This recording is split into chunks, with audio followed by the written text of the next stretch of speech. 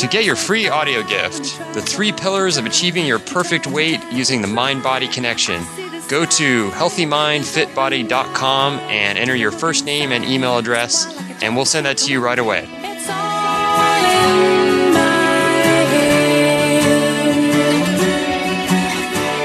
Welcome to the Healthy Mind Fit Body podcast. This is episode number 23, and I'm Kevin, and I've got Wes on the other line. Hey, Kev, how you doing? I'm doing great, and we've also got a special guest that I want to introduce today. His name is Jimmy Moore, and we're really excited to have Jimmy on.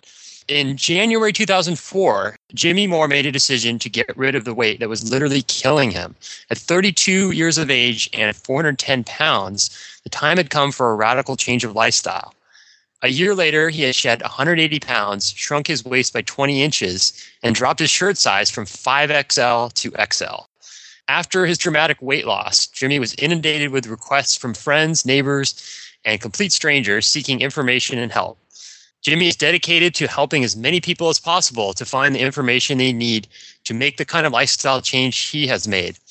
To that end, he has started a blog and a number of websites to get the message of lifestyle change and healthy living out. And that can be found at livinlavitalowcarb.com. And his latest book is 21 Life Lessons from Livin' La Vida Low Carb, How the Healthy Low Carb Lifestyle Changed Everything I Thought I Knew, which can also be found on his website. Jimmy, welcome to the show. Hey guys, what's going on? Great to have you on, Jimmy. Yeah, I had you on my show recently, so turnabout is fair play. Indeed it is. I was wondering, based on your book title and website, if you get a lot of readers and listeners from Mexico or Latin America. You know, it's funny because sometimes people will write to me in Spanish from one of those, countries, and they'll be like, "Hola, Jimmy," and I'm like, I know Spanish, but I don't write it that well. Yeah, kind of wing it there. It is pretty funny, and people love the play on words with the Ricky Martin song. But, you know, I think attracting attention is one of the first and foremost things with any site. You want to have a catchy title that will kind of capture their attention, and Livin' La Vida Low Carb certainly does that and really puts the mission of everything that I do out there. Absolutely. Yeah, that's a great title. But you're not super close to the southern border, so I imagine that your Spanish is probably not the best, right? I came across the border, and I don't tell anybody. Okay. Of course, Kevin and I are pretty close to Tijuana here, and my Spanish consists of basically 2-word phrases. Yeah. Más cerveza. ¿Cómo está? Hola and adios. Exactly. Do what I can to get by. That's basically it. Exactly. Yeah. So how's your foot doing, Jimmy? Oh, yeah. I love to play volleyball. That's my exercise. That's what I do. And just like a madman at the age of 38, out there with kids in their teens playing volleyball. And I'm a tall guy. I'm 6'3", and I love to just get on the front row and block the heck out of spikes. Mm-hmm. I don't even like to spike. You would think a 6'3" guy would love to spike, but I don't. I love blocking the shots. And I went up recently, a couple of weeks ago, and jumped up, blocked the shot, but then I came right down. The guy's foot was on my side of the court, and I landed right on top of his foot. It went sideways and popped, and I fell to the ground. It is black as black can be right now. I'm in a lot of pain still, but I guess I won't be playing volleyball for a little while.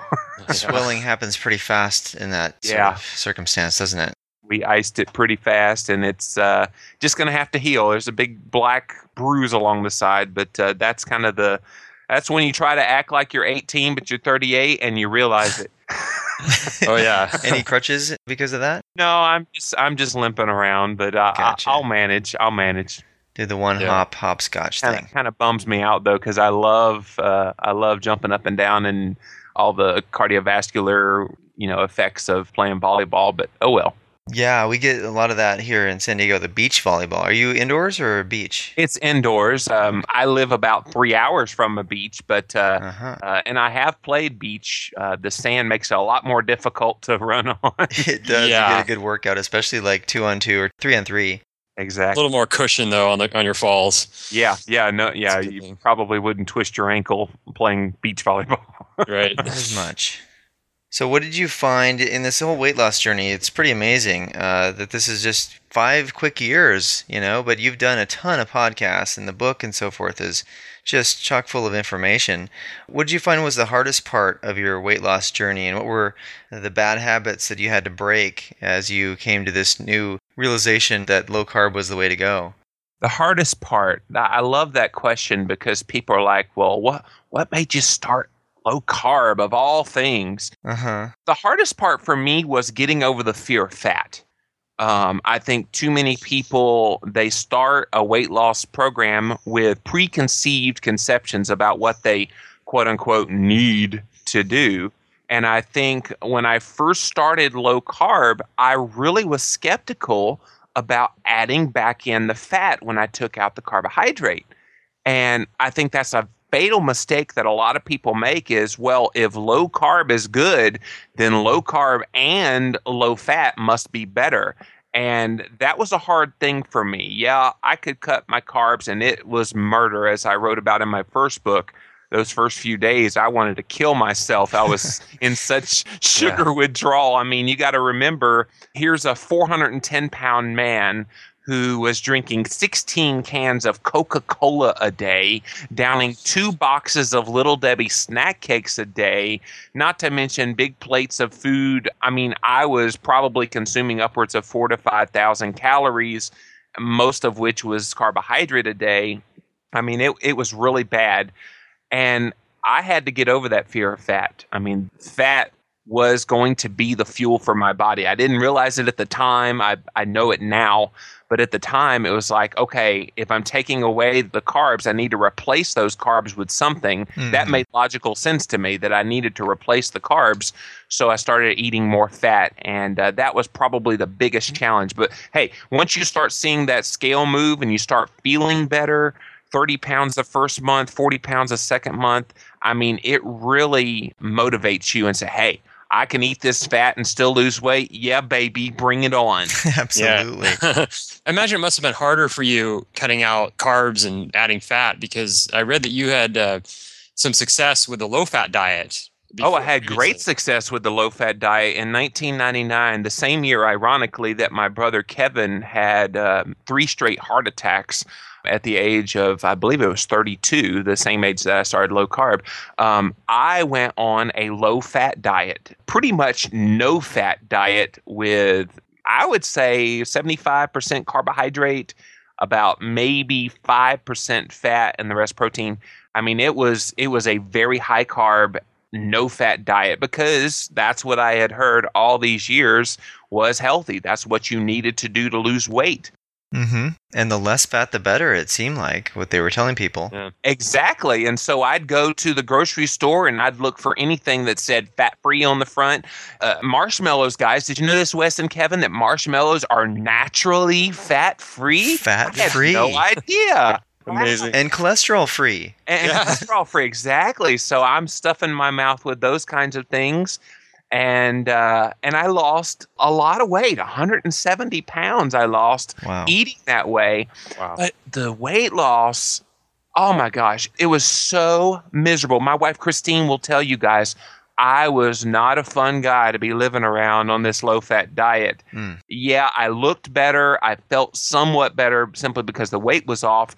But as a general lifestyle, I was like, if this is the way I have to eat for the rest of my life in order to feel good, to look good, and to be well, I'd rather be sick, fat, and feel better because this was just miserable. I can only imagine the cravings you'd have when you encountered people with all those tasty, fatty substances around. The smell of those, gravies and fried foods and so forth. It's got to be just something else. Well, you know what made it easy for me is because I'm a sugarholic. I could eat carbohydrate, especially in the form of sugar, till it came out of my ears.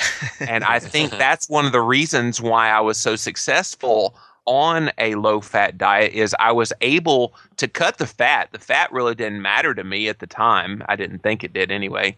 It was the sugar, and I felt like I had to have that sweet. I've been a sweetaholic my whole life, and that was, I think, what drove me to be able to be so successful on that.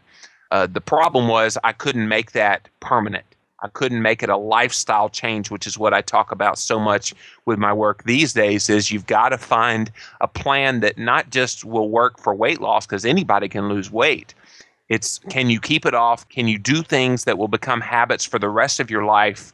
And that's not what a low-fat, high-carb diet was for me. Yeah, rather than just a temporary means to a particular end. Exactly. That you just want to get down to this weight and then you go back to your old eating habits. So do you think that there are advantages and disadvantages to eating the typical high carb food substitutes like the low carb grain products or the no sugar sweets? Because I noticed in your interview with Dr. Kurt Harris, he was talking about preserving the carb culture in a sense through that process. Yes, smoking candy cigarettes. Smoking candy cigarettes, exactly.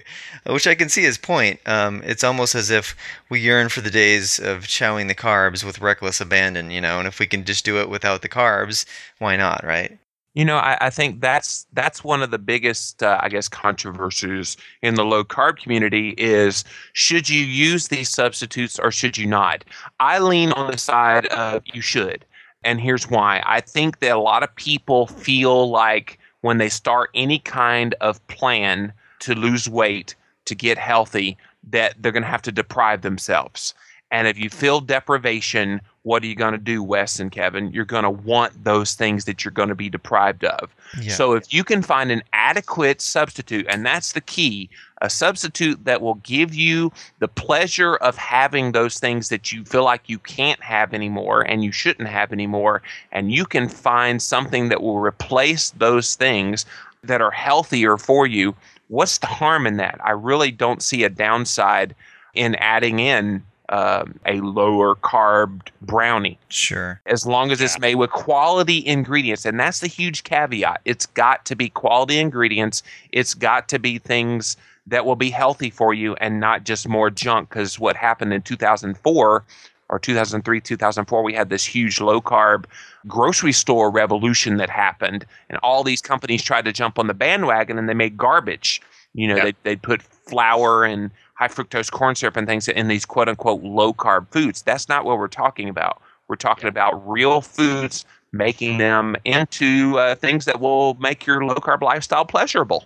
Sure, exactly. To kind of treat yourself to the taste of that similar sort of way of eating, but not do it as, your mainstay. Obviously, you're not going to get the same nutrients in that stuff as you would with your veggies, your fruits, your meats, your saturated fats, and so forth. Of course, right. Yeah, and I grew up eating dessert after every meal, lunch, dinner, and... After you ate all your vegetables, right, Kev? Yeah, of course, yeah. Whatever else, potatoes and all that. Yes. But, you start that habit early on in life, and it's really hard to break out of. And I still have the cravings a little bit, like after I eat. But I'll do something like hot chocolate with unsweetened hot chocolate and then put in stevia powder. Right. It tastes like a dessert. I mean, I really don't know the difference. And there's like 25 calories, I think, in the whole thing. So there's a lot of workarounds there. Well, and for example, just last night I had, I love this peanut butter called Naturally More. Have y'all ever seen that? It's made with flaxseed oil and natural peanut butter. Sounds good. And I mixed a little heavy whipping cream in with it and then had that. And it was just like 1 tablespoon and a little bit of sweetener just to give it a little bit of sweetness. And oh my gosh, it was just so decadent. And you just find those kind of replacements to fill that need. And I think if you take that away and you say, no, don't you dare ever have that, I think people rebel and they'll go back, well, the heck with it all. I'll just go back to eating my old way of eating. And we're back to the same old obesity, diabetes, and rampant chronic disease that we're dealing with these days. Yeah. I think we've got to give people an out. And the out is find adequate substitutions. Right, exactly. Now, what led you originally to the low carb diet versus anything else out there? Yeah, it's funny because I had tried, obviously, low fat in 1999, failed miserably on it, despite being successful at losing weight. I say it failed miserably because it was not a permanent lifestyle change. And by the way, within 4 months of losing 170 pounds, I had gained back every bit of that weight because I so rebelled against having to eat that way. I was like, well, damn you, I'm not going to eat this way the rest of my life. Mm-hmm. Yeah. And it wasn't really healthy for you either. I mean, you could lose weight on that sort of diet, but it's not actually healthy. You're not getting the fatty acids.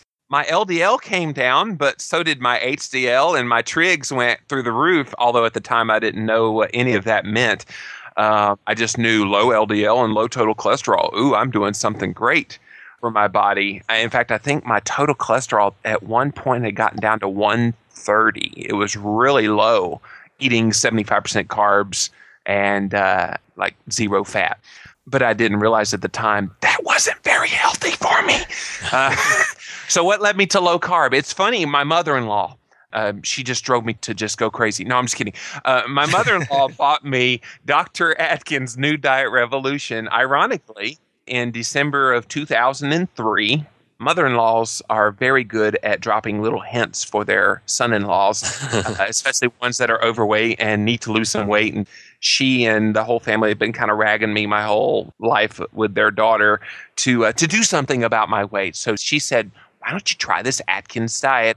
And I remember in 1999, people all thought that I had lost the 170 pounds on Atkins. And I was like, oh my gosh, nobody would ever go on that diet. It's that's such an unhealthy diet. So here I am 5 years later, 6 years later, taking a look at the very diet that I thought was unhealthy. And I started reading the book, and I was just amazed at how simple it was, at how biologically it made sense. And it wasn't until I actually read the book that it all started to click for me. And a lot of people, they try to start low carb and they do it what I call the media version of Atkins. They eat meat, eggs, and cheese all day and think, oh, I'll just shed the pounds. But you got to read the book. You got to know what you're doing or you're not going to be successful. And I think that's one of the reasons I was so successful is I was able to read the book, do it by the book, and then continue doing it after the weight loss was over. Yeah, throw in a dash of common sense along with it, right? Absolutely. And not just the common sense that, keeping all those things that I've learned over the years in my head. I had to throw all that out the window, which is why the subtitle of my book is How the Healthy Low Carb Lifestyle Changed Everything I Thought I Knew, because I thought I knew how to be healthy. I thought I knew what it took to lose weight. I was a pro at it because fat was supposed to be bad for you. High cholesterol was supposed to be unhealthy. And yet all those things that I thought I knew, Kevin and Wes, nope, I didn't know jack. Yeah, and Atkins was actually a cardiologist of all things, and yet they malign his diet for being, not heart healthy. And that's just amazing how they basically criticize his diet because, it's just a fad. You're eating bacon and cheese and meat and that's it, which is just part of the diet. Like they focused on the thing that was kind of fad related. And of course they maligned the fact that it was promoting high fat, which was supposedly bad for you. But it's just a whole bunch of misinformation and perhaps even disinformation given to people by so-called experts. And the proof is in the pudding, right? I would think that the main issue to determine heart health and longevity issues and so forth is to look at blood readings, right? Do you think that's probably the best way to determine this, other than getting down to your optimal weight, of course, and eating, the nutritious foods? What sort of blood test would you recommend for people starting out to try to get a baseline of where they are in terms of their healthiness? Yeah, most people, myself included, were clueless about, what it was that needed to be looked at. I think they know LDL cholesterol is bad. Total cholesterol is bad if it's high. You've got to lower, and we see all these statin drug commercials out there that are so nauseating. I know they freak you guys out too. It's like, go lower. And it's like, why? Are you explaining why? And you never hear him talk about triglycerides needing to go lower. You never talk about HDL needing to go higher. We always see these things that are really irrelevant to health. So I think educating people that what they've heard on television commercials and all these things, forget about it. Throw it out of your mind. Let's start fresh. Let's try to educate people on what the real deal is, and that is your triglycerides need to be below 100. Your HDL needs to be above 50. Your LDL really, in the grand scheme of things, doesn't mean anything. It's the particle size of that LDL. And one of the tests that I promote, getting to your question, is the NMR lipoprofile test or the VAP test. Either one of those are very good tests for measuring LDL particle number and LDL particle size. Now, there's also controversy about which one's more important.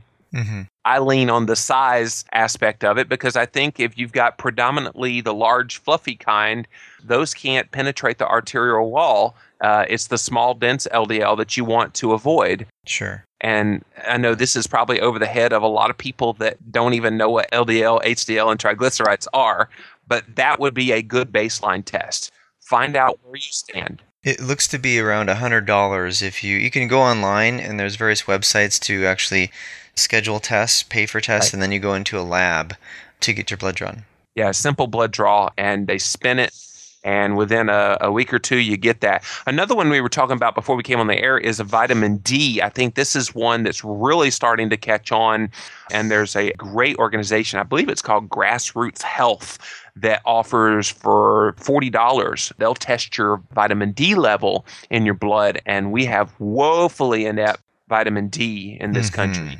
Even people that live in areas like San Diego, like you guys do, it's a problem, and it's something that must be addressed with not just more sun exposure, but also with some supplementation and vitamin D3 gel caps. I know Dr. William Davis from the HeartScan blog, talks about this quite a bit, that you really should supplement and get that vitamin D level up there. And I'll tell you a story about my own wife with vitamin D.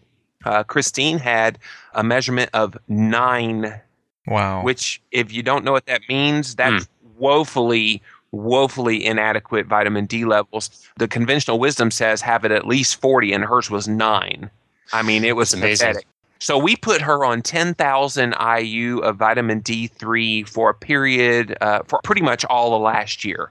That measurement came in around February last year. And in December, we decided, let's see where she is after taking, and she wasn't faithful about it every single day, but I made her do it most every day, the 10,000 IU. And within like 10 months or so, it went from 9 to 52. 52. I was going to guess 70, but 52 is good too. Yeah. Now, for me, I had 42 back when I had it measured in 2008, and within 6 months, it went from 42 to 68, taking 10,000 IU a day. So then I backed down my vitamin D3 intake to around 4,000 a day, and mine actually fell from 68 back down to 50. So now I've raised it back up again. And that's the thing. You've got to find the level that you need to get it in the range that you need. And most people say if you can get it between 50 and 70, you're doing pretty good. Mm-hmm. That makes a lot of sense. Yeah. So I guess it's just not feasible for a lot of people to get the sunlight that they need. That's right. To produce the vitamin D. That's right. So supplementing becomes necessary. Absolutely. But I know that there are a battery of tests that I think would be beneficial to people to have done. Mm-hmm. Certainly, if you go to have a physical, get everything done that you can. At least see where you are at baseline. And then once you're living La Vida Low Carb for a little while and you're taking all these proactive measures for your health, then have those same tests all run again and see how you've improved, because you will improve. Yes. The AB design study, right? Yeah. And then maybe AB. There's another one that's intriguing called the arachidonic acid to EPA ratio test, which measures your silent inflammation profile, which Dr. Barry Sears talks about a lot too. And of course, that is going to be a much better indicator of what's going on. When you eat a low-carb diet, you're going to be reducing that level of inflammation. Right. Because all those carbs are generating all that insulin, and the cascade of bad hormones resulting from that causes just a lot of low-level inflammation that most people aren't aware of, but it does take a toll on people. Yeah. Now, Jimmy, since you started going low carb, what else have you discovered along the way in terms of just nutrition and healthy eating? Oh, do you have all day? I mean, there are just a myriad of topics that I just had no clue about. The lipid one was really a big one. Another one is blood sugar and insulin. I think most people, unless they're diabetic, they don't know what those things are. It's not on their radar screen to even care. Mm-hmm. because insulin, okay, as soon as I hear insulin, that's a diabetic problem, so I don't need to worry about it. And yet I think if more people concerned themselves with what was raising their blood sugar, what was raising their insulin levels, we wouldn't have the level of heart disease and the level of diabetes and obesity that we have. And I think educating people that you really should be testing your blood sugar, even if you're not a diabetic. I mean, it's cheap. Mm-hmm. You can go down to Walmart right now and buy a blood testing meter for $20. $10 actually. They have a Relion tester for $10. Oh, that's right. The Relion. Yeah, I love those guys. They have a great A1C, which is another test that people should be doing. Absolutely. I saw that. You mentioned that in your book. I'm definitely going to check that out. Yeah, we did a YouTube video about that too, and it's so super easy. You just give them a little blood on a little splotch on a paper thing, you mail it in, and within a couple weeks you get your A1C results. Which, by the way, is your test, like a 3-month average of the amount of sugar that's been in your bloodstream as it's attached to the hemoglobin molecule. That's right. So it definitely gives you an indication of what your blood sugar levels have been over the last 3 months. And I think Gary Taubes did a great job of kind of connecting this whole carbohydrates lead to higher blood sugar, which leads to higher insulin levels, which has led us down this path to chronic illness. That, in a nutshell, is the very crux of what I've learned. The most important thing I've learned over the past 5-6 years of doing this is you've got to know where you stand. Yeah. And if you're eating too many carbohydrates, and especially if you're a diabetic, even the healthy whole grain carbohydrates, you've got to be careful. You've got to know what's making you sick. And until you figure out what's making you sick, we can talk to her all blue in the face about A1C tests and blood sugar and insulin. We could talk about those things, but until you realize what's causing that to happen, nothing's going to really improve about your weight or health. Mm-hmm. Yeah, that's true. I suppose that sort of information that you have has enabled you to stay on track, right? Have you experienced any slip-ups in your process? Oh, definitely. And I'd be foolish to sit here and try to be all braggadocious and say, oh, yes, I've figured it all out. I am the king of the world. I know more than you do, and you don't. The thing is that even though we know the basics, there are always complexities that I think people forget when it comes to weight management, when it comes to health management. And quite frankly, I've been very honest about it in my own life. I have gained back some of the weight that I lost, and I'm not proud of it. And there are things that have happened that I think have contributed to it outside the realm of diet. Mm-hmm. Diet alone is definitely the great first response. And I think most people that are dealing with a weight issue, if you get your diet right, then most everything else will fall into place. But sometimes issues will come up. And for me, I'm still trying to figure out what those issues are. And I'm not afraid to say, I don't know what's going on. Mm-hmm. Sometimes it can be frustrating, and yet you continue on. That's the thing that I think happens to a lot of people is they go through a rough time where they're having trouble, they're stalled out, they're even gaining, and they're not knowing why it's happening. And they just say, well, the heck with this. I'm just not going to do anything. And that's the wrong response. I think the right response is keep doing what you know works and keep a look on your health. Is your health still in order? If your health's in order, then why worry about a few extra pounds on your body? Sure. Keep dedicated and persevere, basically. Right. Exactly. Do you incorporate an exercise program as well? Yeah, as I was telling you before we came on the air, I love playing volleyball, and that's probably my main source of exercise. Now, when I first started on low carb, I was an exercise maniac. I mean, I wanted, and that was another one of those old things that I, quote unquote, knew that I needed to do. And I thought cardiovascular exercise, we see it on The Biggest Loser. Everybody and their mama watches those people, walk on the treadmill every week. So obviously that's doing something for weight loss.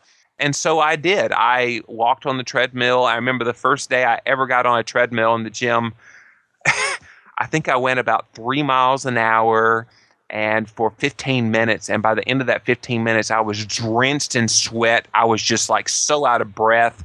It was so funny because, just 6 months later, I was going, about 6 or 7 miles an hour running a quick jog on the treadmill for like an hour, and it was nothing. Yeah. And so baby steps, do those things that will get you there, and you will get to a level where you enjoy it. Now, one of the things that I've lamented about my own journey is the lack of being able to get into a physical weightlifting program. I have tried it. I've done it for a little while, and I personally just can't get into and get motivated to do that. I want to, and I feel stronger when I'm doing it, but there's just something about it that just, it and Jimmy Moore don't kind of match up yet.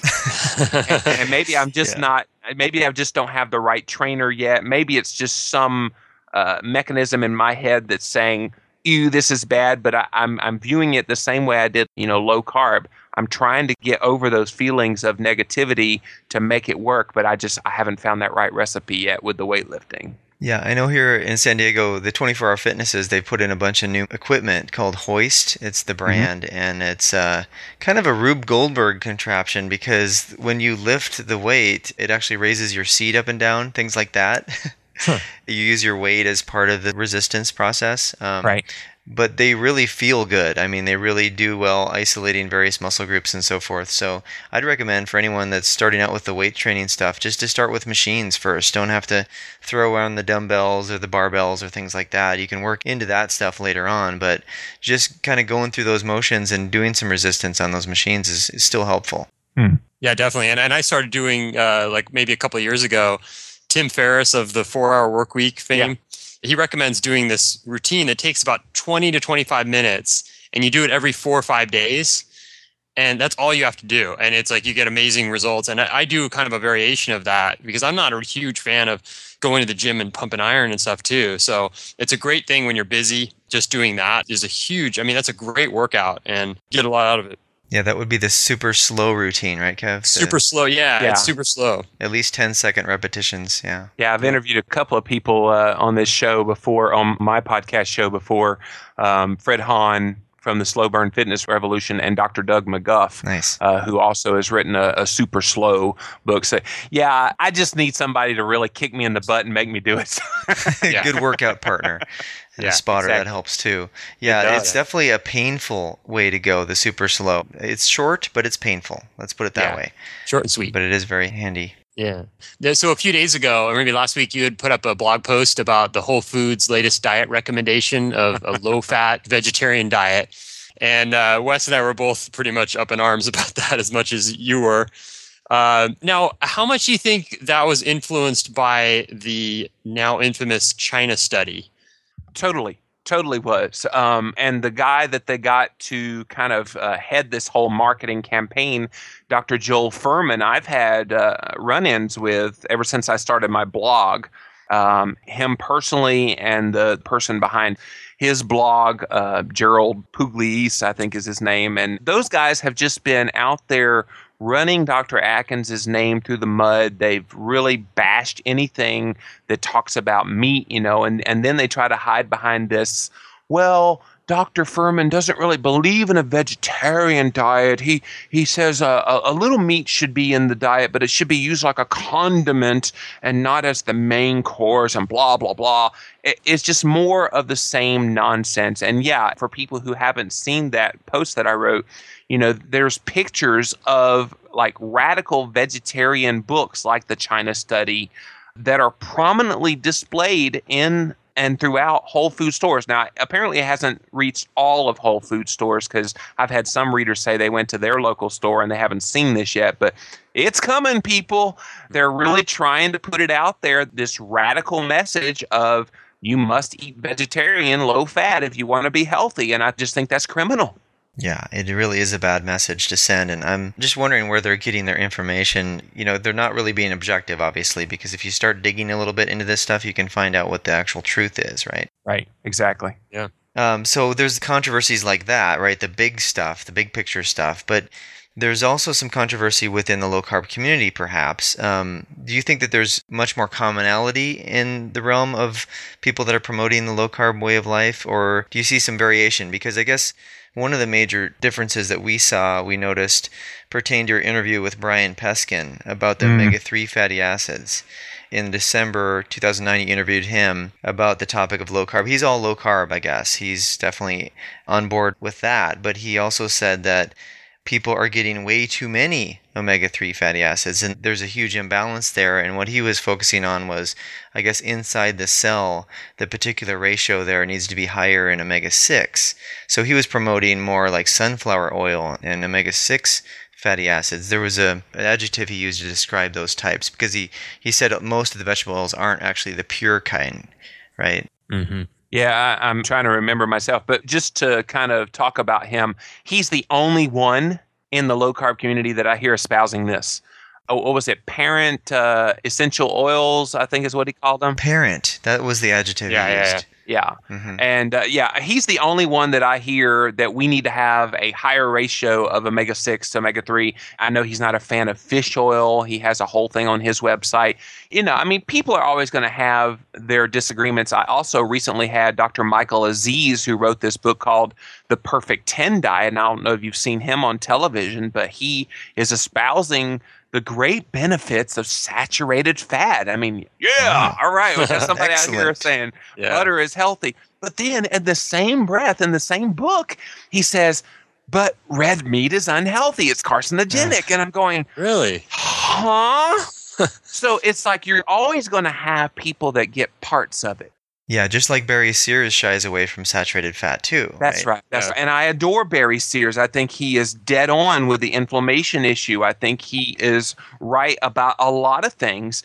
And yet sometimes you just go, why do you believe this, but you don't believe this?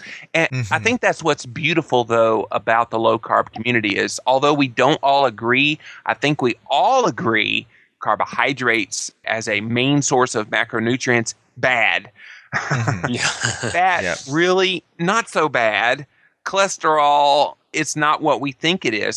I think those are the things that kind of keep us together. And I know the Paleolithic community and the low carb community are sometimes at odds as well. Even though we're on the same parallel path, sometimes we take different turns along the way. But I think that's the beautiful part of this community is while we disagree on minors, the majors we are dead set on. The essentials.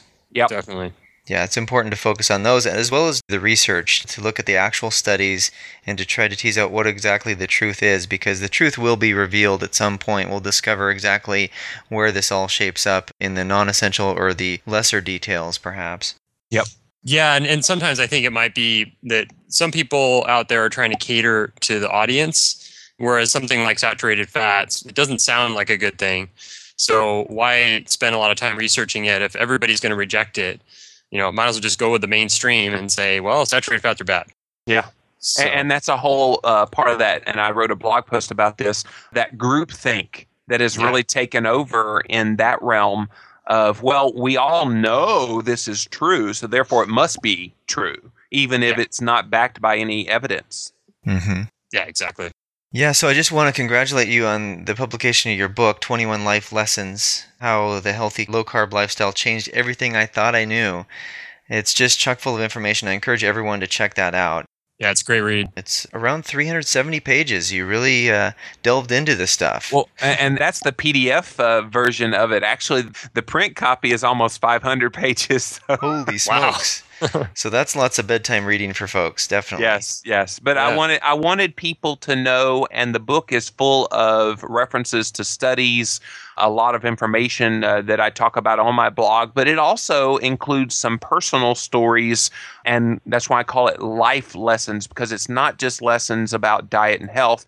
I learned a lot of things about life that I wanted to share in the book. There's just so much going on out there that people think, oh, it's just weight loss and nothing else. But no, this really is a total life change. And I write about some of the things, being able to be in a movie with George Clooney. That was really cool. I saw that. That was interesting. Being scammed into believing a shyster on the internet. Just those kinds of things are real life. And I wanted people to know. And the very final chapter, I talk about the death of my brother Kevin at the age of 41.